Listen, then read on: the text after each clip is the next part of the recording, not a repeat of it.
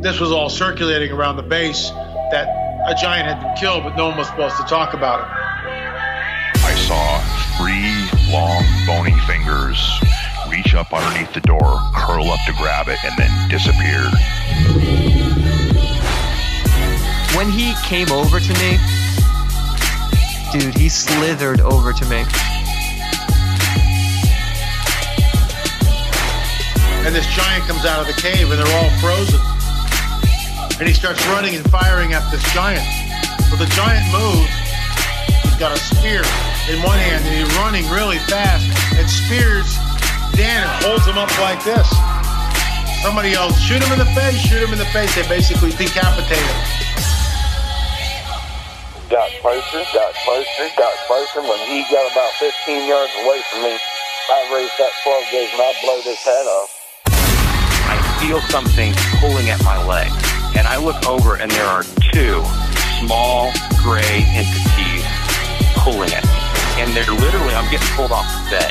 I reached my hand into this bush and I touched air. Couldn't breathe and I couldn't move because I know I'm seeing a monster.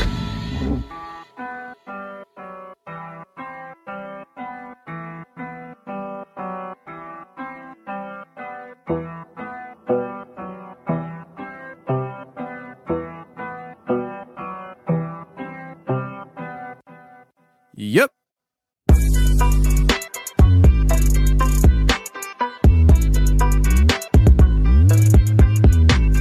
Welcome to the show, everybody. You're listening to The Confessionals. I am your host, Tony Merkel. Thank you for being here. If you've had an encounter or story you'd like to share with me on the show, go ahead and shoot me an email. My email address is theconfessionalspodcast@gmail.com. That's theconfessionalspodcast@gmail.com. Or go to the website, theconfessionalspodcast.com, hit the connection section, and you can reach me that way as well. Either way works for me, just get a hold of me.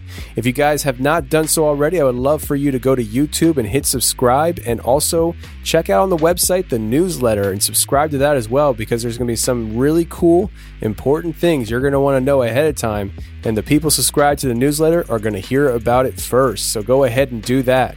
Let's get into the Art Bell iTunes 5-star ratings and reviews. This is for people who go to iTunes and leave a 5-star rating and review. They get a shout out on the following week's show. And this week we have Dental Guy 71, Pika Poocher, Spider-Man 13, Mr. Brister, Gort's Buddy, DG Franklin, Rick 1%er, who actually gave me a really nice review, but he also gave me a 1-star. I'm thinking, Rick, you might have done that by accident because the review was really kind. So I figured I'd give you a shout out anyways. Next up, we have Tony Loves Wes Forever, which is true. Wes from Sasquatch Chronicles is like a brother to me, and I will love him forever. Next up, we have May Thora and Joe Telfer. Thanks so much, everybody, for going to iTunes and leaving the 5-star rating and review. It means a lot to me, and it helps the show out on iTunes as well. Next up, we have the Patreon shoutouts, and this is for people who go to patreon.com/theconfessionals to sign up to become a patron to help support the show on a monthly basis. And this week, we have Letty L., Cole S., Jonathan P., and Isaac L. Thanks so much, everybody, for going to Patreon and checking it out and signing up to become a patron. It means a lot to me that you're willing to support the show. Now, let's get into this week's episode. We have David Halevi from the Jew and Gentile Radio. He's going to be narrating a blog post that my wife wrote called Opera Ghost, Echoes of the Rhodes Opera House Fire. It is a great blog, and he narrated for us, so we are going to play that first. And then we're going to get into Josh, who comes on to share his Bigfoot encounter and also some paranormal experiences he's had. So sit back and relax, and let's get to it.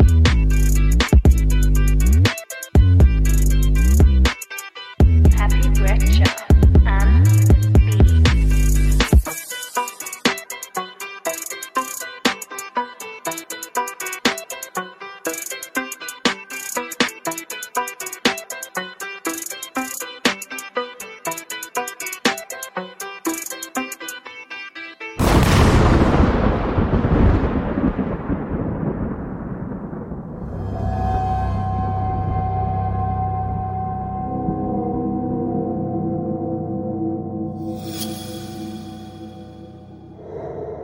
Opera Ghosts, Echoes of the Rhodes Opera House Fire. On the corner of South Washington Street and East Philadelphia Avenue in Boyertown, Pennsylvania, is a red brick building.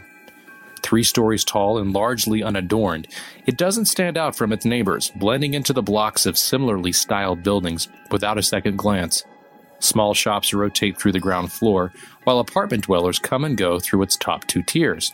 Except for a commemorative plaque hung on the front of the building, one would never know that on this particular site, 171 people died in a single night.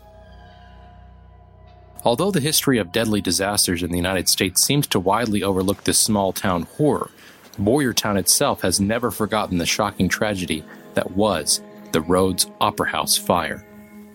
On the evening of January 13, 1908, over 300 theatergoers and 50 actors gathered at the Rhodes Opera House for the opening night of a production called The Scottish Reformation. The term Opera House was a bit of a misnomer, as the theater was only comprised of the second floor of the commercial Rhodes building in which it was located. Though the venue was in fact small compared to its grand name, the play was eagerly attended by the hundreds, and featured the latest slide projection technology and dramatic stage effects. Through an unintended tragedy of errors, it is this new technology that served as a catalyst for the catastrophe to come. While the rapt audience waited for the play's third act to begin, an inexperienced projectionist with only 2 days of training mistakenly turned a wrong valve on the projector, which then hissed and startled a few theatergoers seated nearby. Hearing a commotion in the audience, several actors raised the curtain to see what was the matter. When they did, they tipped over a kerosene lamp that had been set on the stage for extra lighting. The overturned lamp immediately started a small fire, but the theater personnel quickly responded to tamp down the flames. With the fire nearly extinguished, some of the men in the front row decided to move another kerosene tank kept under the stage that filled the theater footlights as a safety precaution. The decision proved deadly when the tank's framework broke, dumping the tank of kerosene across the stage and igniting the small fire into an inferno. In seconds, the stage became a virtual tinderbox. Its curtains burst into flames, quickly followed by the wainscoting of the 12-foot ceiling, until the entire auditorium was engulfed in waves of fire. Frantic audience members scrambled towards the main exit, only to find themselves trapped inside the panicked crush of people trying to push against the doors that opened inward. Although the second floor contained 2 window fire escapes, they were unmarked and located 3 feet off the ground, nearly unidentifiable amidst the chaos. Chairs, debris, and bodies made the auditorium a maze of obstacles that blocked exits and cost precious time getting to safety. When one of the main exit doors was finally broken open, some victims were trampled to death as the crowd stampeded forward, while others fell to their deaths down the building's staircase. Still others jumped from windows to the ground below, and not everyone survived the attempt. But most of all, trapped theatergoers burned alive. While many people did manage to escape outside, nearly 200 men, women, and children perished while the fire raged. Hours later, when the very literal smoke finally cleared, the full scale of the fiery tragedy was revealed, with a death toll of 171 people, 170 who had attended the play, and 1 firefighter. The little community of Boyertown had shockingly lost 1/10 of its population. In a few cases, entire families, husbands, wives, children, had died in the Opera House blaze. 2/3 of the dead victims were women and children, leading some to surmise that the men in attendance had abandoned them to fend for safety by themselves. When rescue workers entered the burned-out building, they discovered bodies piled 6 feet deep at the top of the stairway, where the surging crowd had bottlenecked and trapped themselves inside. Because of the overwhelming number of bodies, 3 makeshift morgues had to be set up in surrounding buildings, while the remaining town worked to identify the victims and cope with the sudden, shocking loss of life. In the days that followed the disaster, 15,000 people converged on Boyertown to attend dozens upon dozens of funerals. The renowned Boyertown Burial Casket Company, which was to become one of the world's largest casket manufacturers, was hard-pressed to meet the sudden demand for its products, its gravediggers, and had also lost a few of its own workers who had attended that doomed performance of the Scottish Reformation. In an unfunny twist of fate, those workers had unknowingly crafted the coffins they would be buried in. Over 100 new graves were dug in Boyertown's already large Fairview Cemetery, including a common grave for 25 victims, whose remains were so badly charred they could not be individually identified. While the town mourned in earnest, theater fire made headlines across the country and spurred new legislation for fire safety laws in Pennsylvania. There seemed to be no one in the town who had not been in some way affected by the Rhodes Opera House fire. Opera ghosts. Even after 111 years, traces of the tragedy have always remained. To many in the local area, Boyertown is considered one of the most haunted small towns in America. Between its historic buildings dating back to the 1700s, the looming specter of the Boyertown Burial Casket Company, which operated until 1988, and the imposing Fairview Cemetery with its approximately 7,000 graves, there is little doubt that the town is home to all kinds of paranormal activity. There is also no doubt that a significant amount of the paranormal activity has been attributed to the horrific theater tragedy that claimed so many lives. From nearly the very night of the deathly fire, the Rhodes Opera House ghost stories began. Following the fire, while the ruins of the building still smoked, police were called to a scene to remove an elderly man from the wreckage. He told the responding officers that his dead wife's ghost had called him to that specific spot on site to talk to her a final time. Officers were further called out to the ruins on multiple occasions for weeks following the event because residents and passers-by claimed they could hear screams and cries coming from inside the building's hull. A woman who lived nearby also claimed that spirits of the dead victims had taken over her house, though details of her paranormal experiences have not emerged. The sound of an on-site screaming has continued to reoccur for years, along with investigations of moaning and strange noises coming from inside Fairview Cemetery. Although the remnants of the Rhodes Opera House building were torn down and built a few years after the fire, the haunting experiences live on. A present-day resident who lived across the street from the old Opera House shared, quote, "I lived here my entire life and have heard so many ghost stories about the building. One old resident of the apartments there swore that every year around the same time, a woman dressed in fine clothes would walk through the apartment proclaiming to be late for the play." Unquote. Still another reported that when the new building housed a dance studio sometime after the fire, the younger girls refused to use one of the dance rooms because it was, quote, "full of ghosts," unquote. Even the area surrounding the fire site bears invisible traces of tragedy, with some believing that the victims who were placed in the makeshift morgues never truly left. The most notoriously haunted of these morgues is probably Durango Saloon, a present-day bar located 1 block from the fire site in what was formerly the Mansion House Hotel. It was in the basement of the Mansion House Hotel where rescue workers laid out corpses pulled from the Opera House rubble. Today, Durango Saloon still seems to be rife with paranormal activity, from shadowy figures glimpsed out of corner of eyes, to items being moved or pushed over, to strange mists appearing in photographs. The bar's owner once even found himself locked in his walk-in freezer when its large, heavy door inexplicably slammed close behind him. When local paranormal investigator Scott Wiley conducted his own investigation in Durango Saloon, he reportedly captured some compelling EVPs during the 3 nights in the bar. During one session, Wiley asked out loud, "Who's there?" And he says he caught the whispery but distinct reply of, "Bender." Research of the area uncovered that Henry Bender was in fact the proprietor of the old Mansion House Hotel in the early 1900s until he was killed in the Rhodes Opera House fire. Bender's body was buried up the street in the Fairview Cemetery, but his spirit, it seems, lingered behind. With the horror of the Opera House fire impacting so many people for so many years, there is probably no shortage of those who can share a ghostly story about the theater fire or about haunted Boyertown itself. I have a few of my own. Listeners of the Confessionals may recall the very early episode 3, Hatman and Ghostly Interactions, where I, Lindsay, shared with Tony a number of spooky and paranormal occurrences I experienced while living in several different homes. The home where I had the majority of the eerie experiences was an old Victorian built in 1900, located on the same road as the Opera House fire site, 0.4 miles away to be exact. In even closer proximity was the huge, somber Fairview Cemetery, barely 400 feet away and visible from the house. My elementary school bus stop was actually directly in front of the cemetery entrance, not exactly the most inviting of places to hang around when you are 5 to 10 years old. I remember walking through the cemetery on some occasions and being confounded by the sight of old, ornate gravestones marking the burial places of children who were my own age and even younger. How could they have lost their lives so early?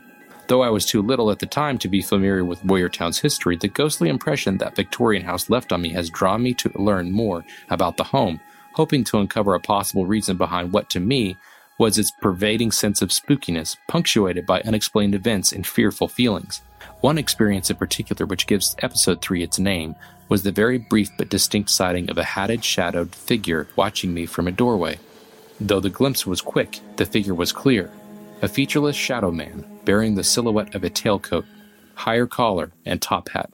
He never appeared again, but I have always wondered about what I saw.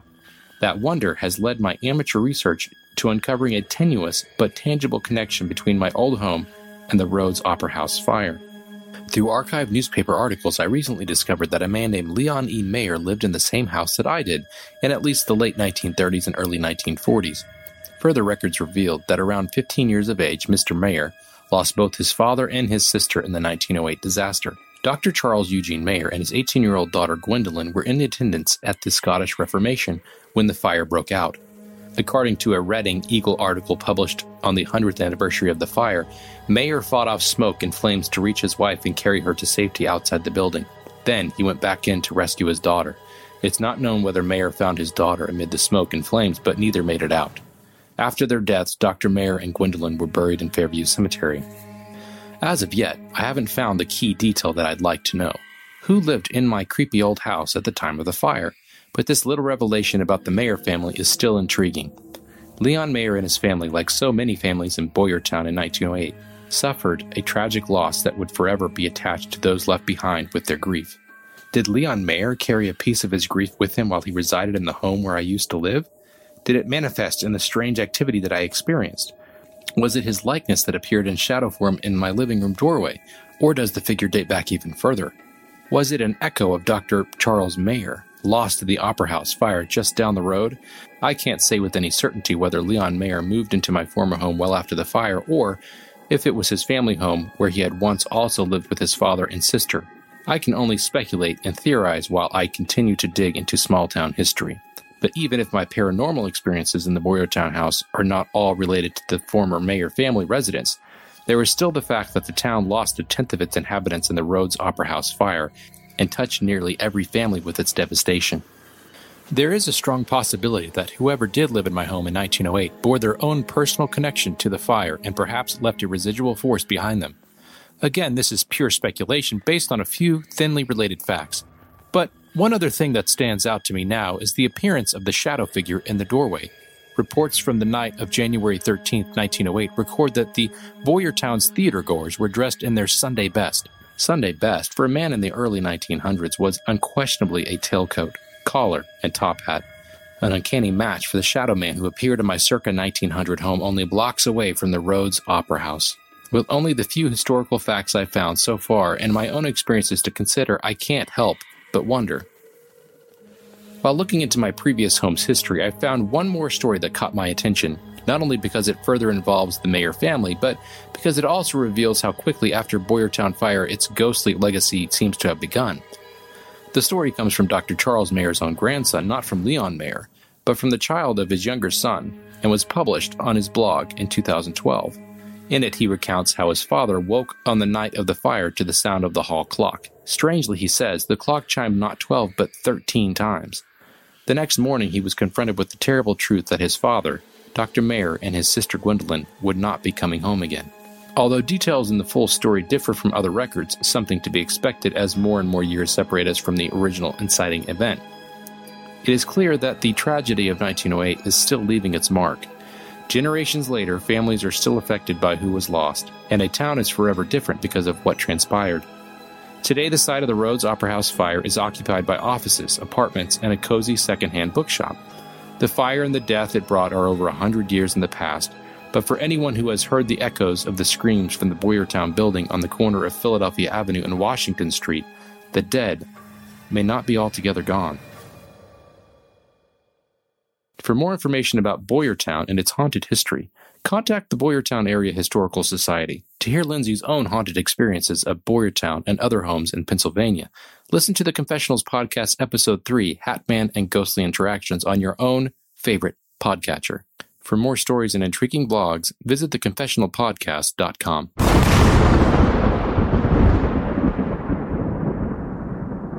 Well, shout out to David Halevi from the Jew and Gentile podcast for doing that blog reading, and shout out to my wife Lindsay for writing and researching it. It means a lot to me, guys, that you're helping support the show through your talents. Now let's get on to Josh and his Bigfoot encounters and paranormal experiences right now.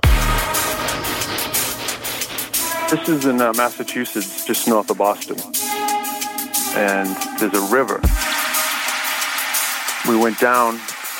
We looked just to see what's going on down there, and we just see right in front of us. It just didn't make any sense to me. And I just looked at her, and I was just like, why is there a gorilla over there? It had its left leg up on the bank, and the right one was still in the water. And it was leaning over, and it was like swooshing around, washing something.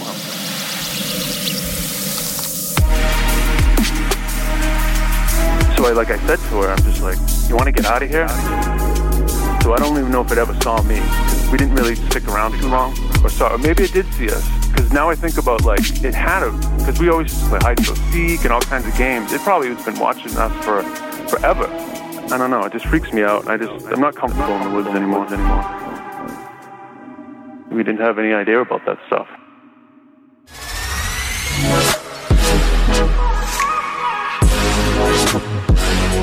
All right, tonight we got a guest coming on. Josh, how you doing, man? I'm well, Tony. Thanks for having me on today. I'm honored to be part of the show. Absolutely, man. Absolutely. You're a patron of mine, and it's always nice to be able to talk to the patrons. Yeah. So you have a couple different experiences here and stuff that you'd like to share. I mean, we're going to start off with the Bigfoot stuff. When you were a kid, about 12 to 14 years old, you actually saw one of these things, right? Yeah. It was right in front of me. It was literally 50 feet away, no obstructions, just right there. Basically, I grew up north of Boston in a town, and at the end of our street, there's a river. It's brackish water, which means fresh water goes into the sea, so it kind of has both kind of saltwater and freshwater stuff. And me and a friend, growing up, we went down to the river and kind of went over the hill a little bit, and we looked just to see what's going on down there, and we just see right in front of us. It was gray. It was about 7-ish feet tall. It was muscular but lean. And I just looked at her, and I was just like, why is there a gorilla over there? It just didn't make any sense to me, because at that time, there was no really internet or anything like that. So I knew of Bigfoot, but it was kind of like Loch Ness Monster. I thought there was one of them, and on the West Coast, it's just one of those things. So I said to her, I'm just like, you want to get out of here? And she ran towards her house, and I ran to my house. But what it looked like the skin, it had hair. It was like a grayish, whitish hair to it, and the skin under it was kind of like wet fire, like ash. The color of that, so you're in a campfire and you put water on it, that kind of gray was the skin color. The eyes were just black, and excuse me. The hands were huge. It reminded me of when you the Halloween stores when you see the monster hands. Yeah, that's the size of it. They were big hands, and it had hair on the back of the hand and on the fingers, on the top of the fingers. And what it was doing, it had its left leg up on the bank, and the right one was still in the water. And it was leaning over, and it was swooshing around, washing something. And I was from the backside, almost like in football, like a backward lateral. That was my angle. So I don't even know if it ever saw me, because we didn't really stick around too long. But it... I think what it was washing was mussels, because now I look back, I remember we'd always see piles of mussels in the river, and we always thought it was the river otters, but they wouldn't stack them up like that, and then I thought it was this kid Chris, but it was actually a sister that I saw it with, and I asked him back when I used to have social media. I got rid of all that, but he's like, no, I don't remember that, but I do remember under the bridge there was a 5-gallon bucket. And in it was a goose or a swan half buried in the rocks. And it was just what is this? It just did not make sense to us.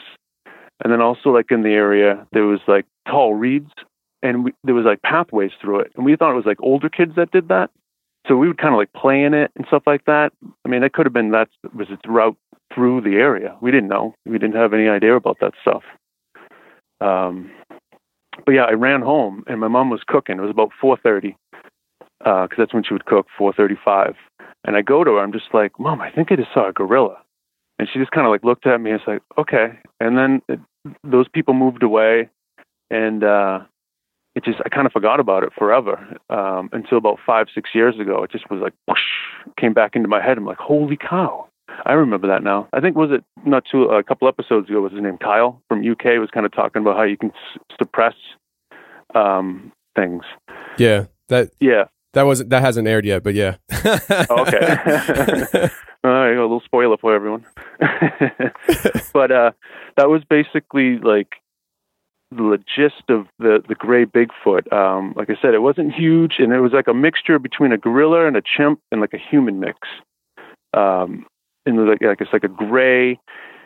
It's hard to explain like the hair on it. It was like a gray with a whitish, like I said before. It wasn't quite like a squirrel or a fox. It was just like, it was a weird gray.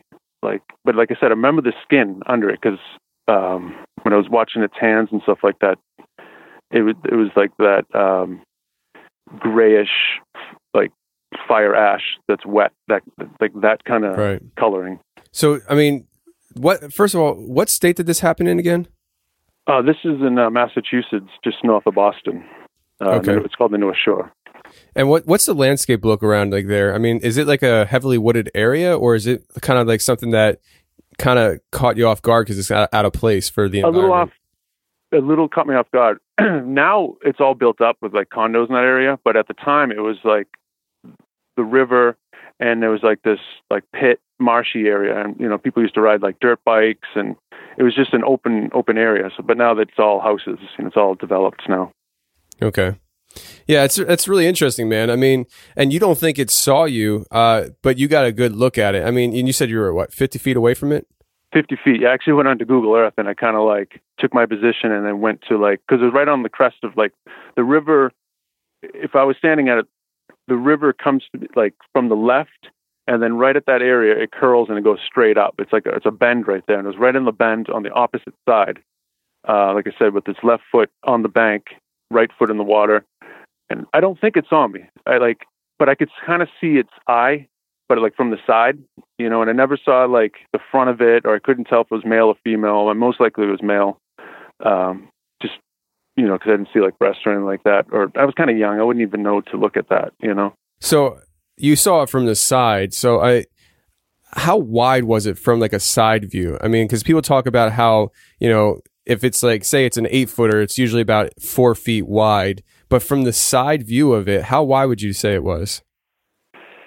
I would probably say, I mean, the shoulder, it was, like I said, it was big, but it wasn't huge. And I would say like 3.5, maybe shoulder width, maybe 4. That's kind of cloudy to me right now, but like, sure. It was big. Like I said, I remember it was kind of like big and muscular, but lanky at the same time. It's just, and it was leaning over, messing with the, like washing something, it looked like. So, and like, I didn't stick around too long. We just looked at it and I'm like, why is there, like I said, a gorilla over there? And I just like, let's get out of here. And she ran one way and I ran the other way, to where our houses were. So, and then, like I said, they moved away not too long after that. And I just forgot about it until recently when I started really getting into cryptids. And I'm just like, wait a minute. It just flashed right back into my head and all this stuff.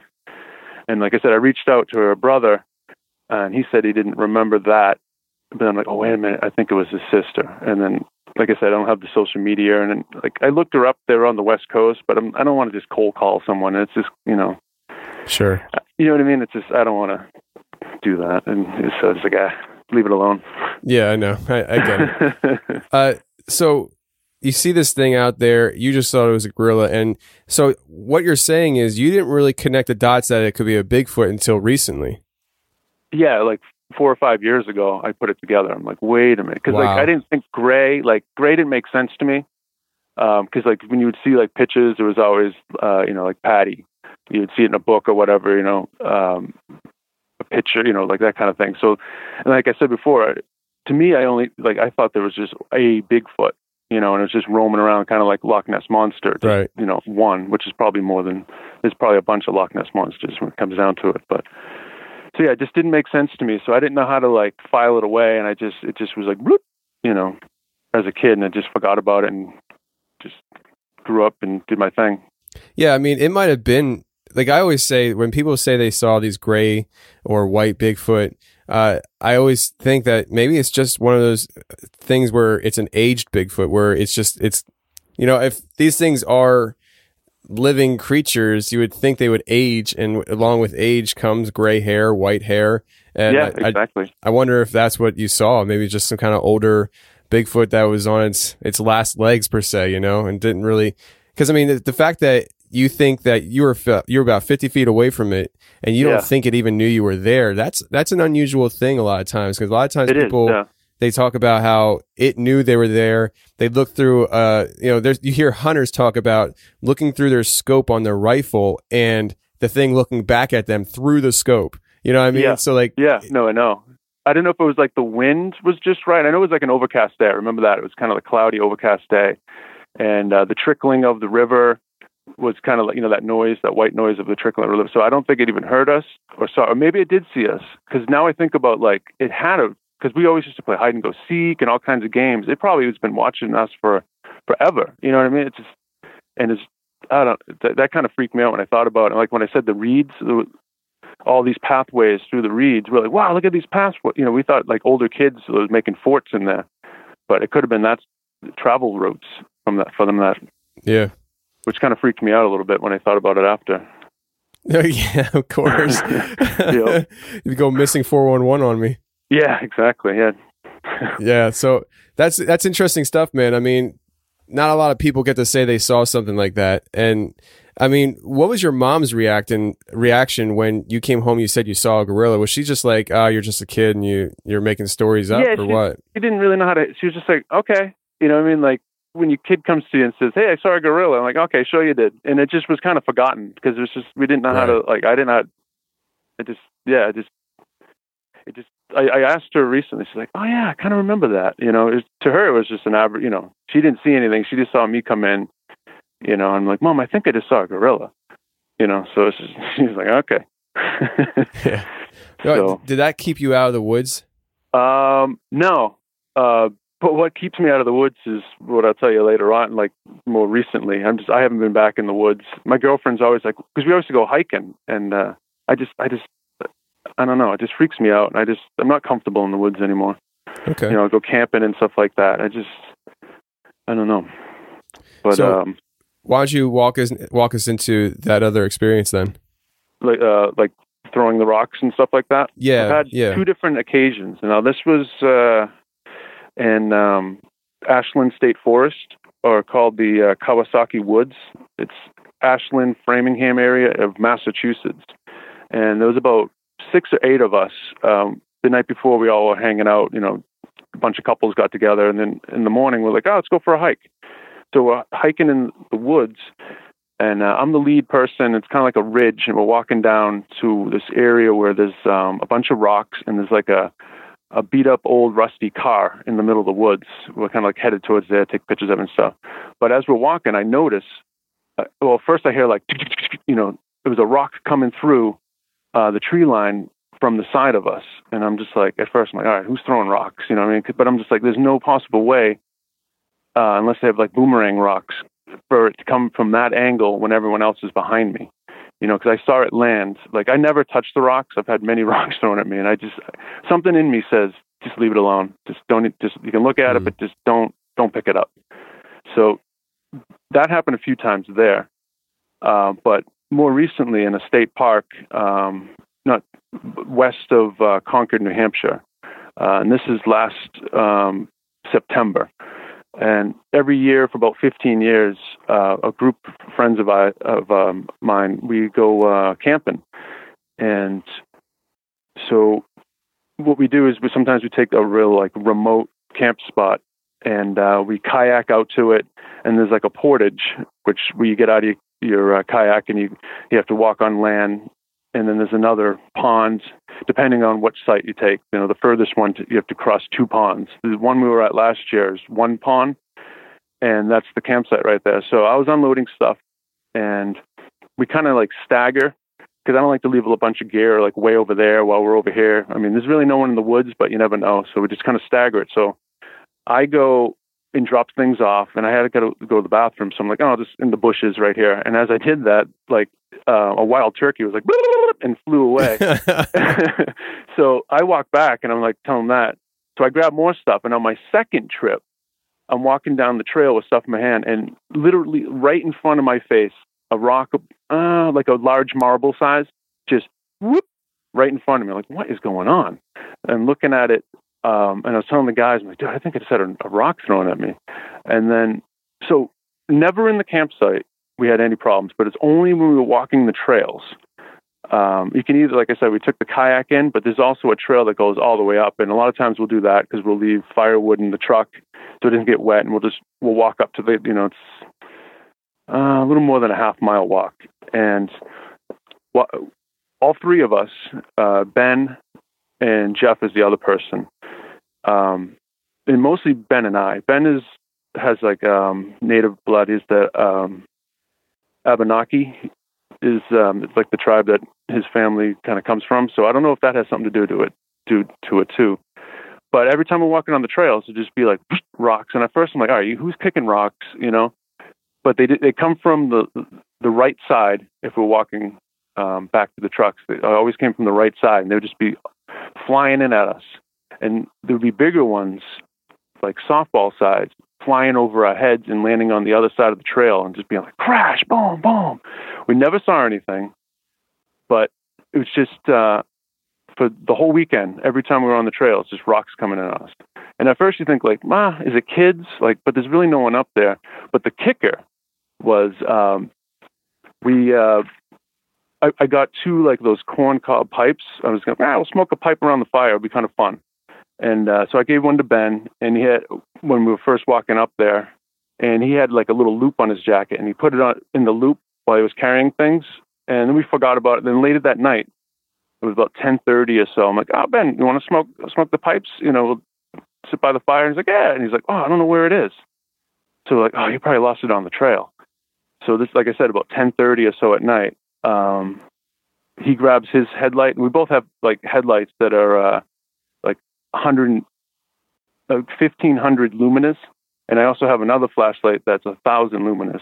So we have a lot of power of like light. When we're walking down the trail, it's lit up like a rock concert, and I see, you know, the corn cob pipes that have like that yellowy orange like mouthpiece, and I just see that glowing up ahead. And as I go to pick it up at night, rock comes right in at me. So, and that freaked me out. And it just, like I said, though, nothing ever happened in camp. They were probably watching us or whatever, but like it was just when we were walking on the trails, a bunch of rocks would fly in. Yeah, I mean, when it comes to the rocks flying in and stuff, I mean, I've talked to several people who have had that experience. And yeah, do you think that that's Bigfoot, or do you think that there could be something else going on, like as far as like poltergeist activity within the woods? You know, it could be either. Like I said, the year before, Jeff and I, we did see some big black mass just quickly run, like, or move through the forest. And it's on when you're on the trail, it's probably about 40 yards, and there's the pond. So you can kind of see through it.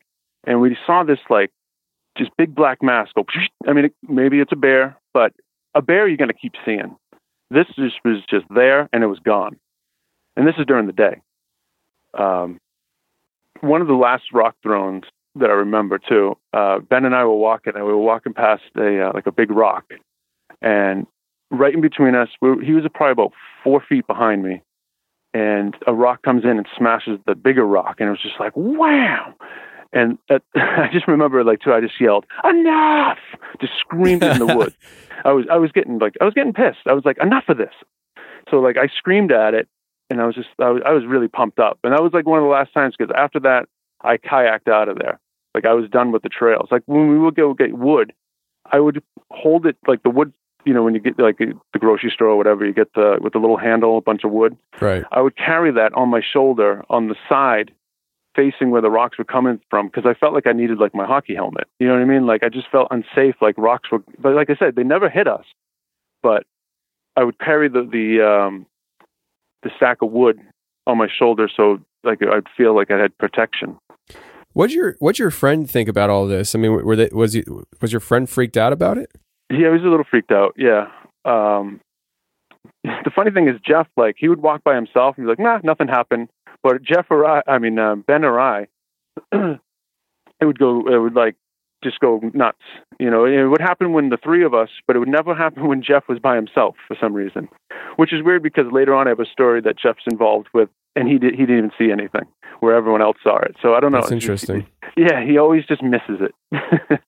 Wow. So, yeah. I mean, so this happens to you guys, and your friend's frustrated about it. You're frustrated about it. Is this what you were referring to earlier about why you're not going in the woods anytime soon? Yeah, it's just listen to all the stories, because I have a lot of time to listen to. I listen to a lot of podcasts, and it just kind of freaks me out. I just feel uneasy out there. Like, it's just, I don't know. I feel like once you have interactions, you're always going to have interactions. I just feel like you open this door and they know that if that makes sense to you. Yeah. It's weird. Like I said, I get this feeling like don't touch the rocks, like don't pick them up, don't just look at them. And I just feel like that kind of like eggs them on. I don't know. That's the feeling I get with that. Interesting. So, yeah, man. I've never experienced rock throwing myself. I've been out in the woods several times, obviously, and I've never seen Bigfoot myself. But I have a friend, Don, who I used to go hiking with a lot before I started the show, and I'm telling you, dude, the first time that he meets up with this one guy that reached out to us, I'm not there. And they have activity. And I'm like, dang it. Like, I don't get activity. Don, he actually saw a Bigfoot. You know how Pennsylvania is known for that white Bigfoot that's always around anywhere in the state. I mean, it's been seen all over the place. I don't know if there's more than one or what, but he saw it. And that really kind of jumped him into looking for Bigfoot. Then I'm walking around with him for a while. We see nothing other than tree breaks and things like that. And then the very first time he goes out with these other guys and I'm not there, bang, they got some serious activity, like vocalizations and everything. And it's just like, dang it. Like, what is it about me? Like I feel like your friend where it's like, I've come to the point now where I'm like, I'm never going to see anything. I know I'm not going to see anything. It's just not in my cards. I'm meant to talk about this stuff, but not see it. Like that's the way I feel, Yeah, it's crazy. It's just, like I said, I think like once they know, then it's game on for some reason. I just have that feeling like some people talk about like they can hear them in their heads and stuff like that. I don't know if I heard it but I did get that feeling like, just leave things alone, Yeah. Well, I mean, I think sometimes listening to that inner voice inside is what people need to do. And if you're like, I just don't feel right touching these things, then just let it go. Don't touch it. You know what I mean? Yep. Have your buddy who hasn't seen anything touch it. Nothing will happen to him. So yeah, exactly.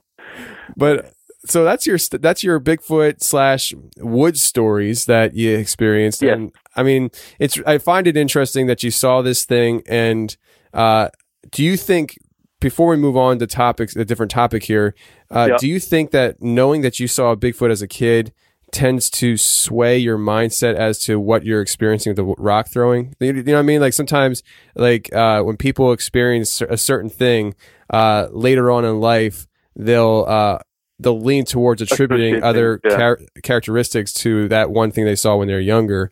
Or do you think that you kind of try to keep an open mind with it? That's a hard one to answer. I mean, I try to keep an open mind, but I'm just like, what is throwing rocks? I mean, like squirrels ain't doing it. You know what I mean? So it's like, and like you said, it could be poltergeist or something like that. I never actually even thought of that angle. I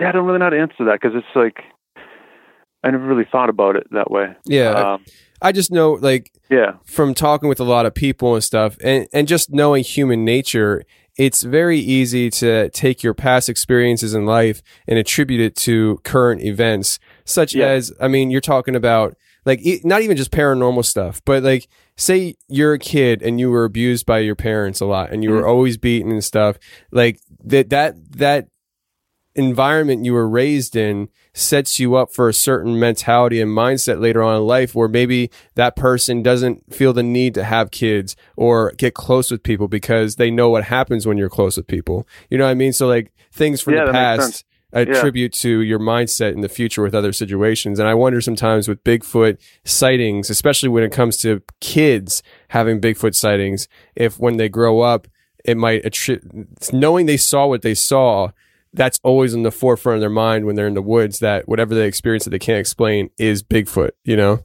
True. Yeah, it could be that. Like, but like I said too, I think once you have that sighting, which made you say this, but like, I think that you're acceptable to it. And like I said, I have this feeling like once they know that, you know, like I said, it's like game on. And yeah, it's weird because, you know, it's like, this is nice to have a platform to actually talk about this stuff, because most time, you know, you try to talk to friends and family and they're like, oh, okay, all right, yeah. You know what I mean? So it's nice to actually have like a platform here that we can just discuss this stuff, and it's not like, oh, okay, buddy. You know, anyways, let's talk about the sports team, you know? Yeah. Let's talk about the Patriots. Yeah. Nice. But no, I hear you, man. And you know, when you say things like once you experience it, that you could be susceptible to seeing something or experiencing other things, that kind of, when you say something like that, to me, it's like, one, I totally agree with you. I think it's definitely a plausible thought to have.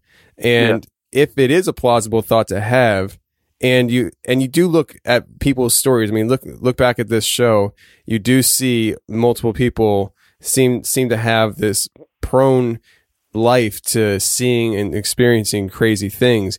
It does make you wonder, though, what Bigfoot is. I know we talk about it on the show sometimes, but like to me, the more I hear about people straight up telling me they saw Bigfoot do supernatural things, to what you just said, where it's like once you experience something like that, you feel like you're prone to like they know about you. You know what I mean? Like to me, that doesn't seem like a natural animal. Like if I come across a mountain lion out in the woods, mountain lion everywhere aren't going to know to mess with me because I had one experience of the mountain lion. You know what I mean?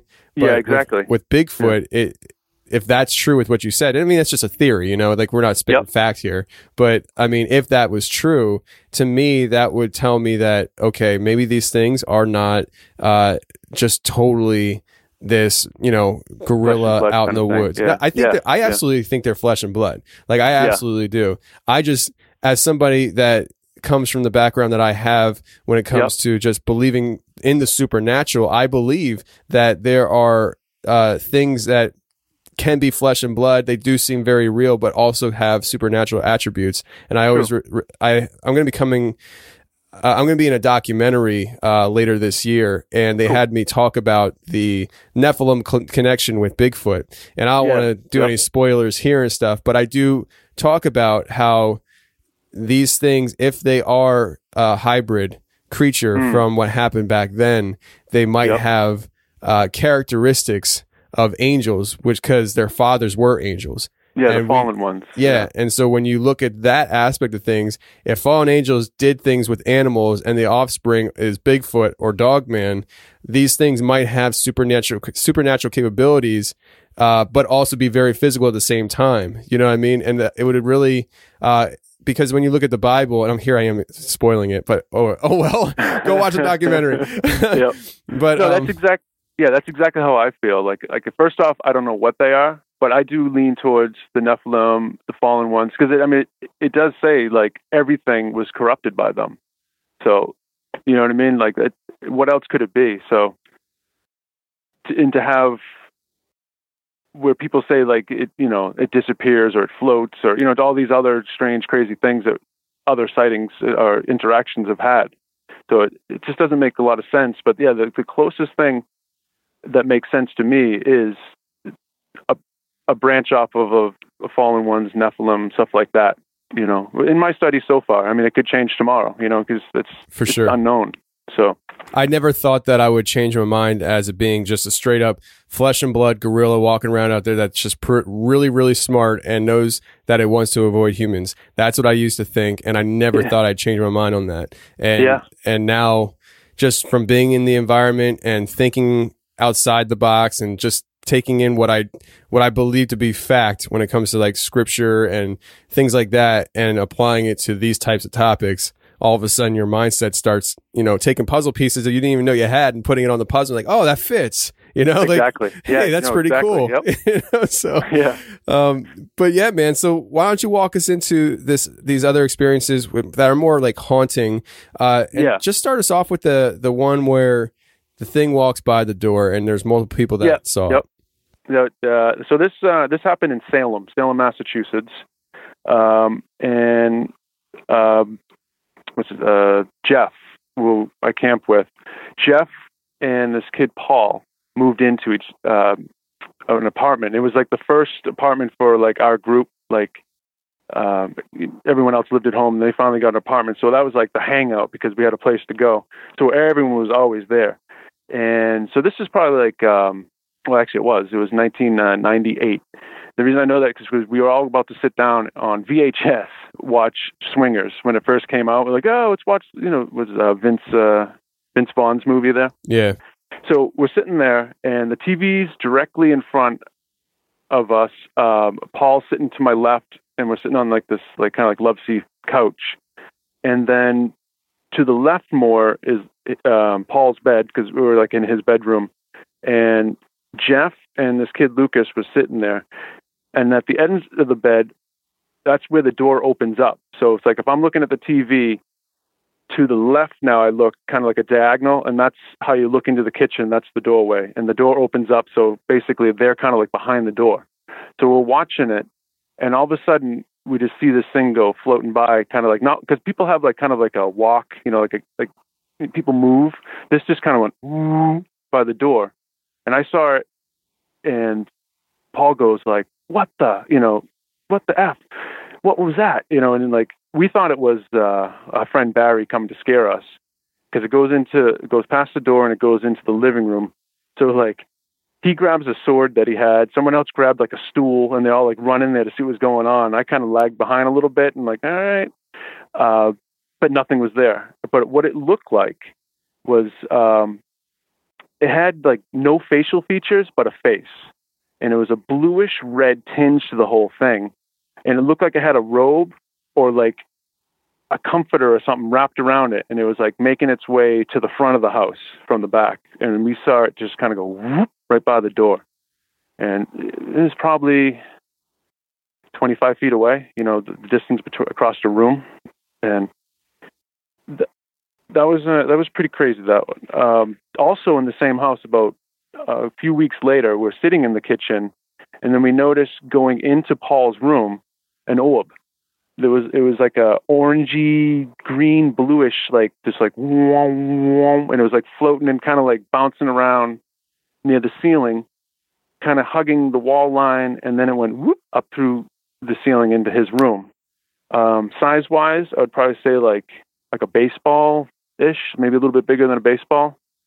But it had like the way it glowed was like, it was weird because it was like all those colors and kind of like an LED now, but like different. Like there was no such thing as LEDs back then, and it would just like glow into the next kind of like color. It was really strange. We all saw it. It just went past us, like, and into the room. Yeah, and that's in Salem, Massachusetts, right? This is in Salem, yeah. Which I think this whole neighborhood at one time burnt down. So in my head, I kind of like pictured like this guy that was like trying to avoid a fire, maybe had a blanket and just was heading try to get out of towards the front of the house. Maybe what the red and blue tinge to it was. That's just me speculating, but yeah.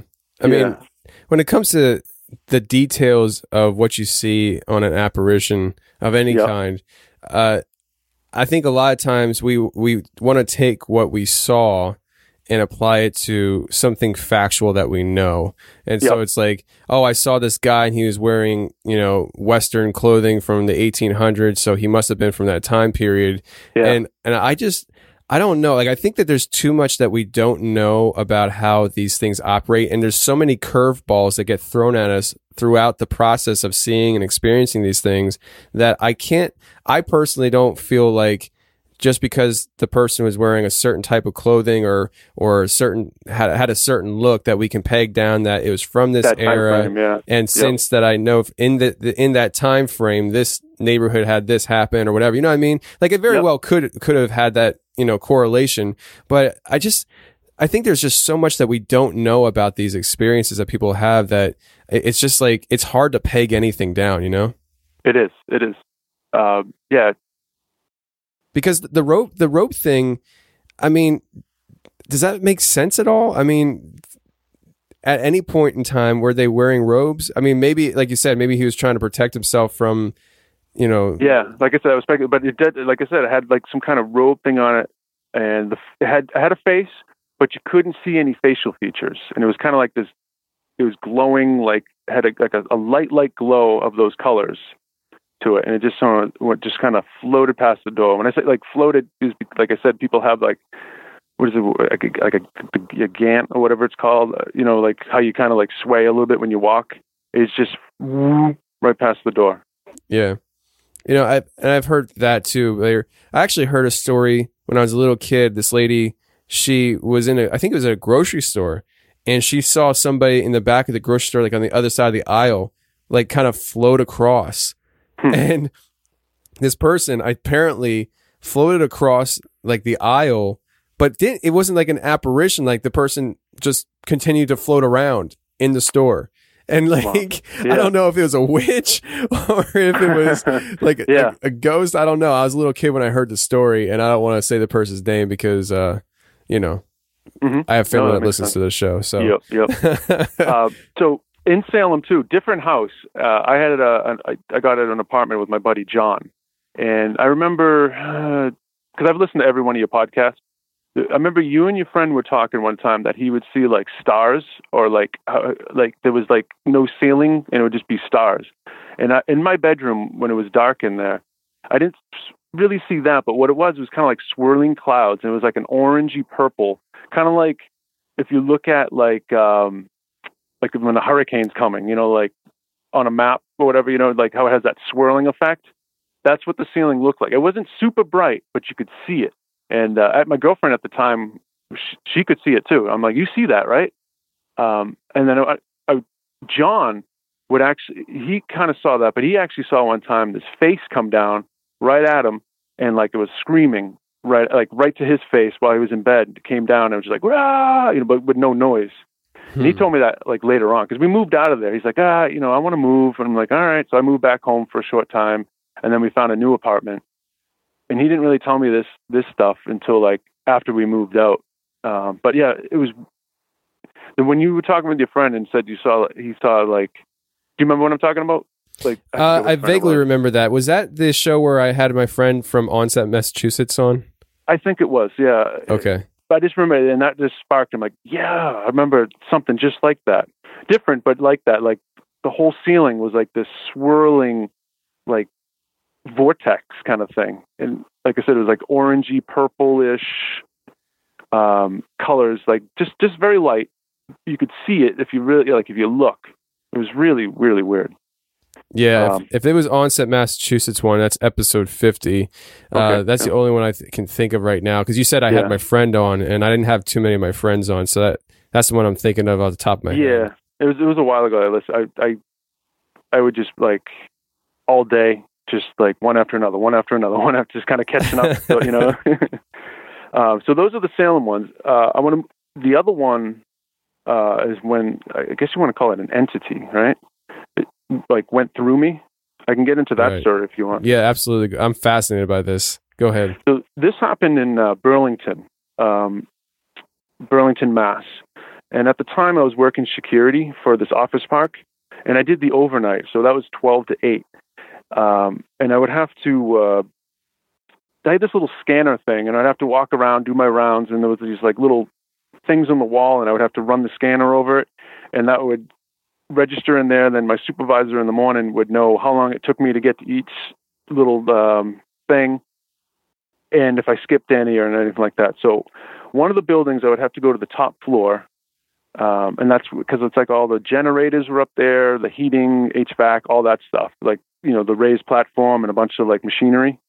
So I go up the stairs, and my normal route is just go up the stairs, take a right, then kind of like, you know, 180 around and go down this hallway, and then hit one of those little scanner bar things to get the reading.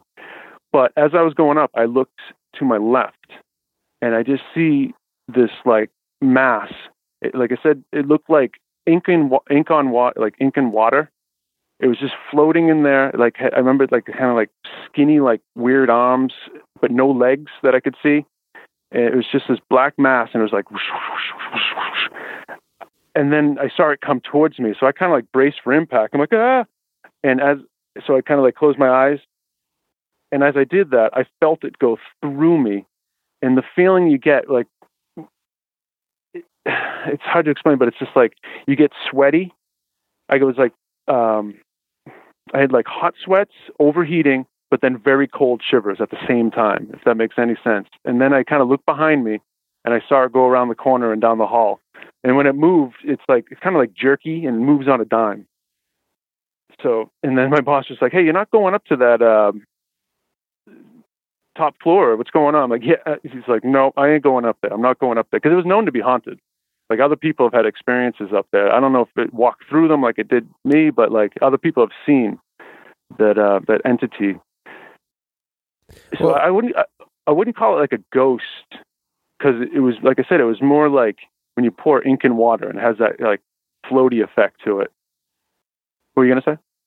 Well, no, I was just gonna say, I mean, you do see things like that in movies, but I've never talked to anybody that said they actually had to go through them. You talk about people, they see ghosts come through walls, doors, come down through the ceiling, up through the floor, but to go through you. Yeah, it charged me, went right through me. Wow. I mean, do you think that it was charging you, or do you think that you were just in its direct path and it wasn't going to go around you because it didn't need to?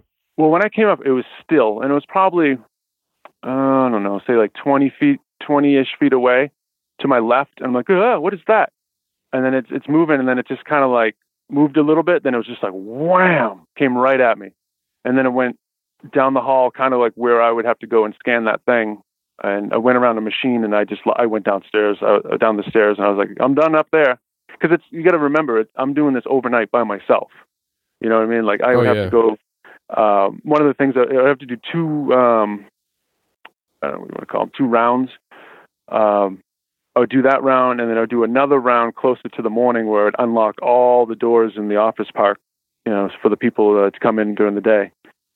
But yeah, there was a painter. He used to go up there and paint at that time. He's like, "Oh yeah, I see it all the time." He didn't care. But I used to love it when I go up there. I'm like, "Yes, he's up here," because I felt like, you know, safe when he was up there just doing some like overnight painting. But yeah, I would just avoid it. And my supervisor was Jason, was his name, and he's like, "Josh, you're not doing that building up on the top floor." I'm just like, I can't do it. I get to the doorway, and I look up the stairs, and I'm like, nope, not happening. And I turn around, I just continue on with my tour. Wow. Yeah, I mean, if I had that experience, I probably wouldn't want to go up there myself. Now, is that something that kind of could have cost you your job for not going up there? No, not so much. Like, I did go back up there a few times. I didn't see anything, but it wasn't many more times. I kind of just skipped it. I'm like, listen, I'm not going up there. You know what I mean? It's not happening. Now, what do you think that is the difference between your experience with that one time and the other guy's like, "Oh yeah, I see him all the time"? Do you think it's the fact that it went through you that scared you so bad, or do you think that just by seeing it, it would have scared you the same amount? Going through me helped me be scared of it, but yeah, for me, you know, I was 21 at the time. You know, it's kind of young, and it scared me. I didn't want anything to do with it. I just by myself.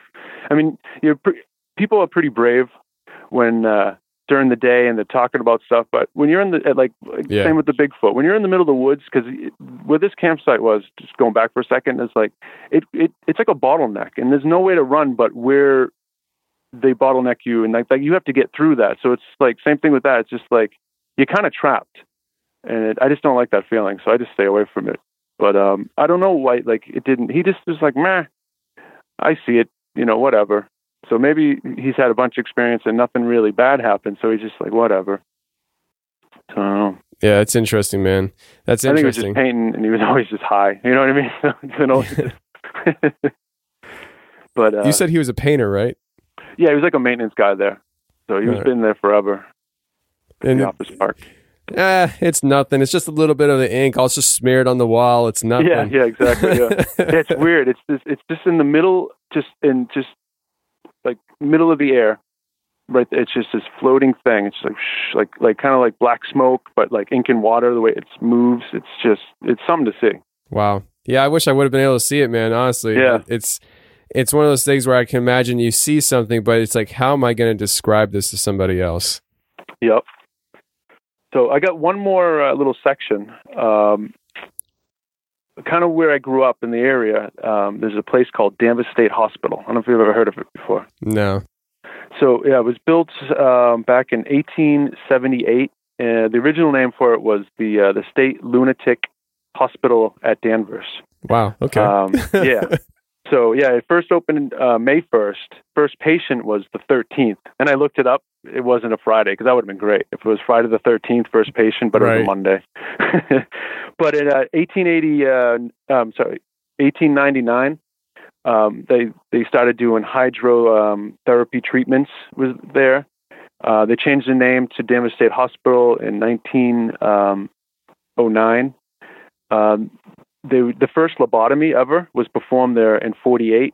They did electrical shock therapy, all this crazy, like insulin coma therapy, water treatment, all this crazy stuff up there. They actually shut it down in 1991 is when they shut it down. But after that, like, everybody, in the area was just like, hey, let's go to Danvers State. And they would sneak in. There was like all these different ways to sneak in. And so back, I'd probably say like 97-ish,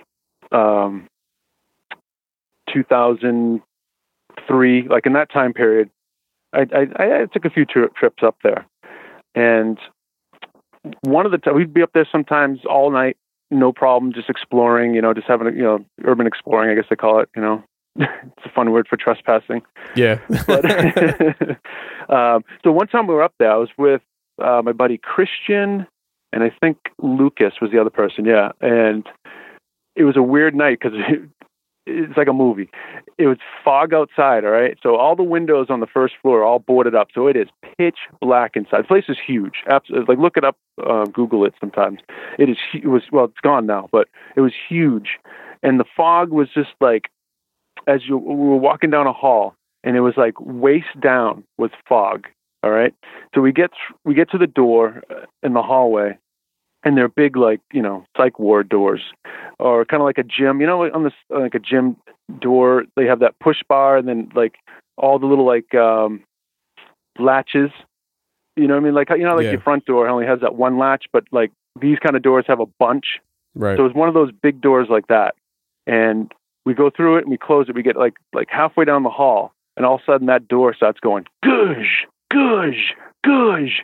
And at the same time, we can hear like, faintly down the hall in rooms, we can hear like people jumping on mattresses and like inaudible like voices. Wow. Like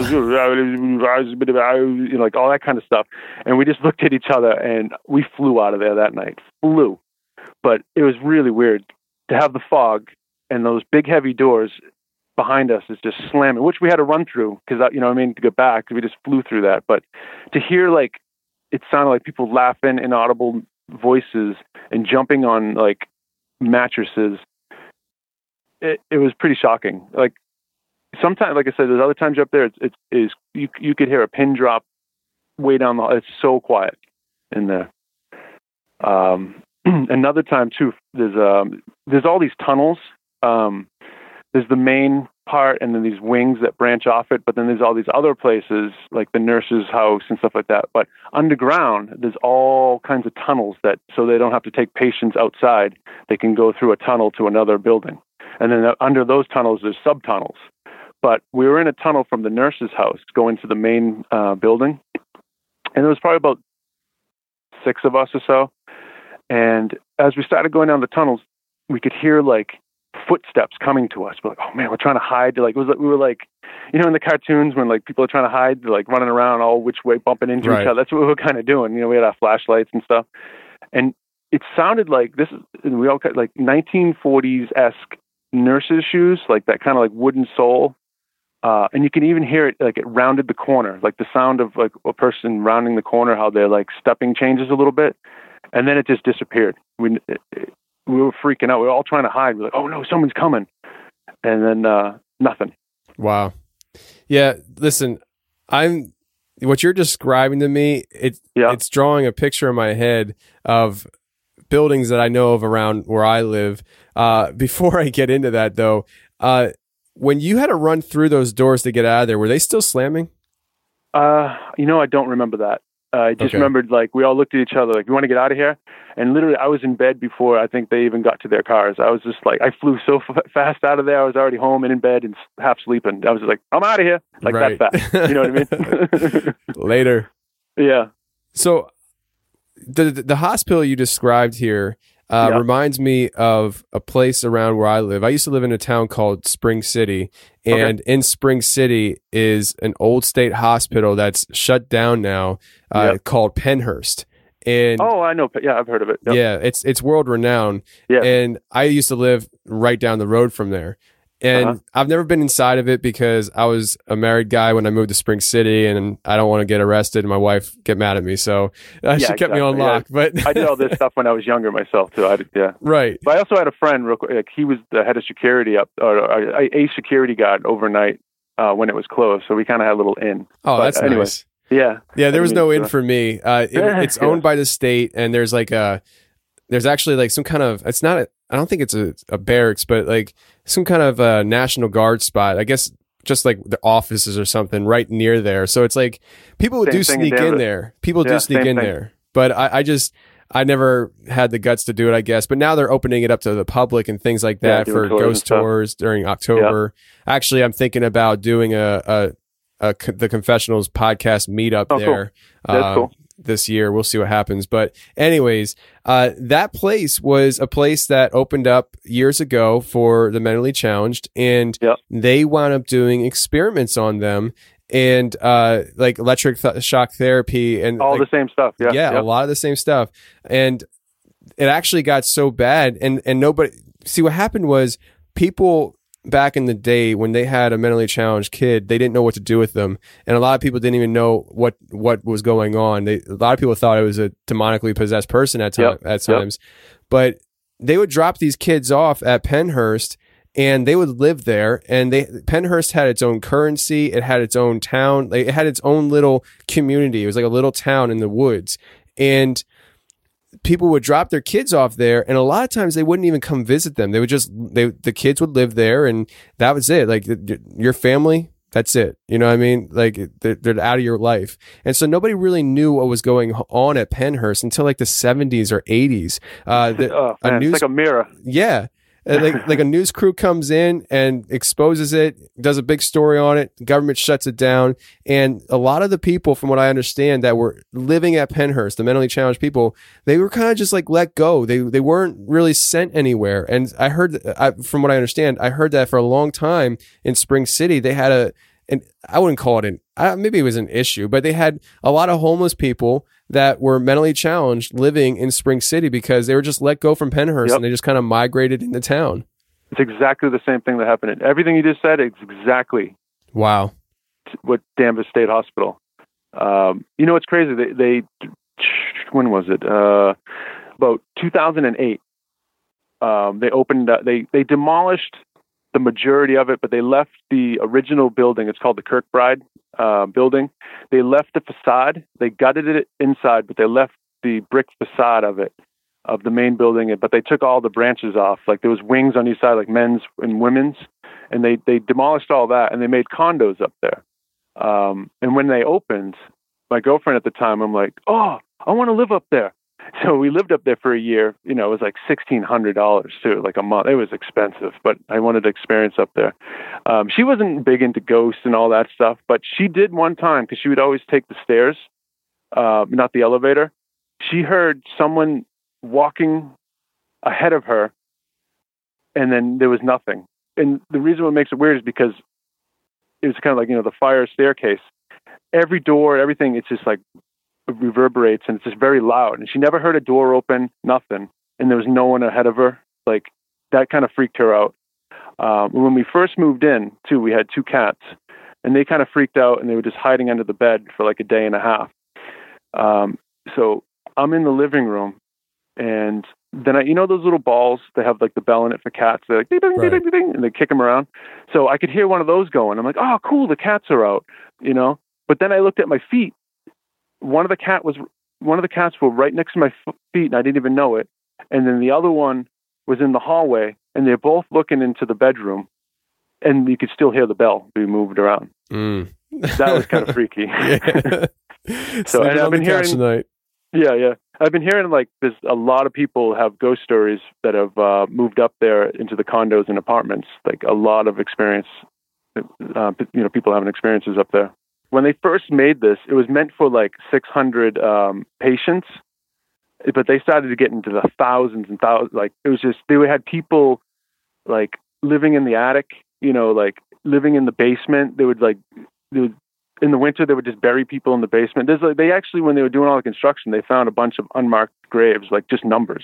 Just this huge field with it was overgrown, and it was all these like just markers, like number 406, 83. And there's really no records of who actually in there. Or it could be just like a mass grave at each site. You know, no one knows. So, jeez, man, it's a weird place. Yeah, it's something to Google. And there's a lot of good YouTube clips of people walking around inside. So you can get a feel of like how massive it was and stuff like that. And they tore it down now? Yeah, they tore it down. Like I said, they kept the main building, just the facade, but everything else is torn down, and it's all condos. Would you feel comfortable living in a condo that was built on that property? Now, no. But at the time, I was kind of like, you know, like 2008, I was like, you know, all the ghost shows were first coming out, and it's exciting, you know. I used to watch all. Now I don't really watch. I haven't watched TV since. Last time I watched TV was the last time the Bruins played. So yeah. I don't have cable. I have cable during the NBA season, so I can watch the Sixers. And that's it. When the NBA season's over, playoffs are over, I cancel my cable because I don't watch TV. I just watch. I'll watch Netflix and Hulu, but that's it. I don't need cable. Yeah, same thing. Or YouTube, just watching clips and just podcasts. I'm done with TV. It's really the system. You know what? I'm not even gonna get into it. It's not for this show. yeah. But yeah, that's pretty much what I could muster up right now. There's a couple other things, but I don't really have it like a campground. There's a few things, but I need to talk to my mom a little more about that. Okay. She's seen some things up there, so I'll leave that one for some other time or whatever. How it goes. Man. Well, I really appreciate you coming on and sharing these stories, man. Definitely fascinating stuff. Definitely. Thank you. And it's nice, like I said, to have a platform where I could tell these and not to, like just get laughed at or like, okay, whatever. Because like after a while, you stop telling these stories. Right. Like at first, like you're just excited and you want to like see who's who and like, hey, have you ever experienced anything weird? But like, you ever see a Bigfoot? And then you get to a point where you're just like, you know what? I'm just gonna keep my mouth shut. Yeah. You know what I mean? So it's nice to have all these, like Wes's show. Like, I love that show. All these places where you can learn and listen. It's awesome, you know?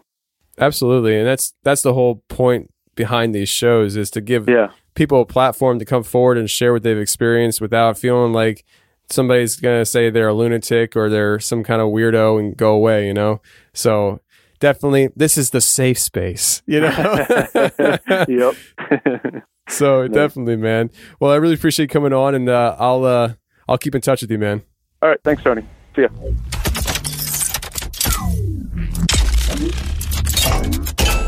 Well, that's the show, everybody. I really hope you enjoyed it. And if you did enjoy it, there are 3 things you can do to help support the show. 1, go to iTunes and leave a 5-star rating and review.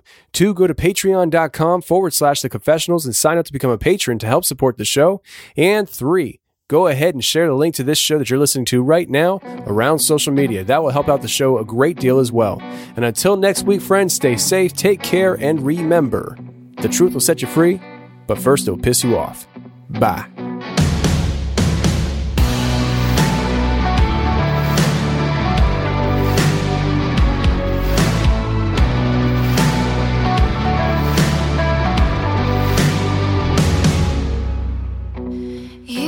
Something behind your eyes, the way you're talking, it's a cheap disguise.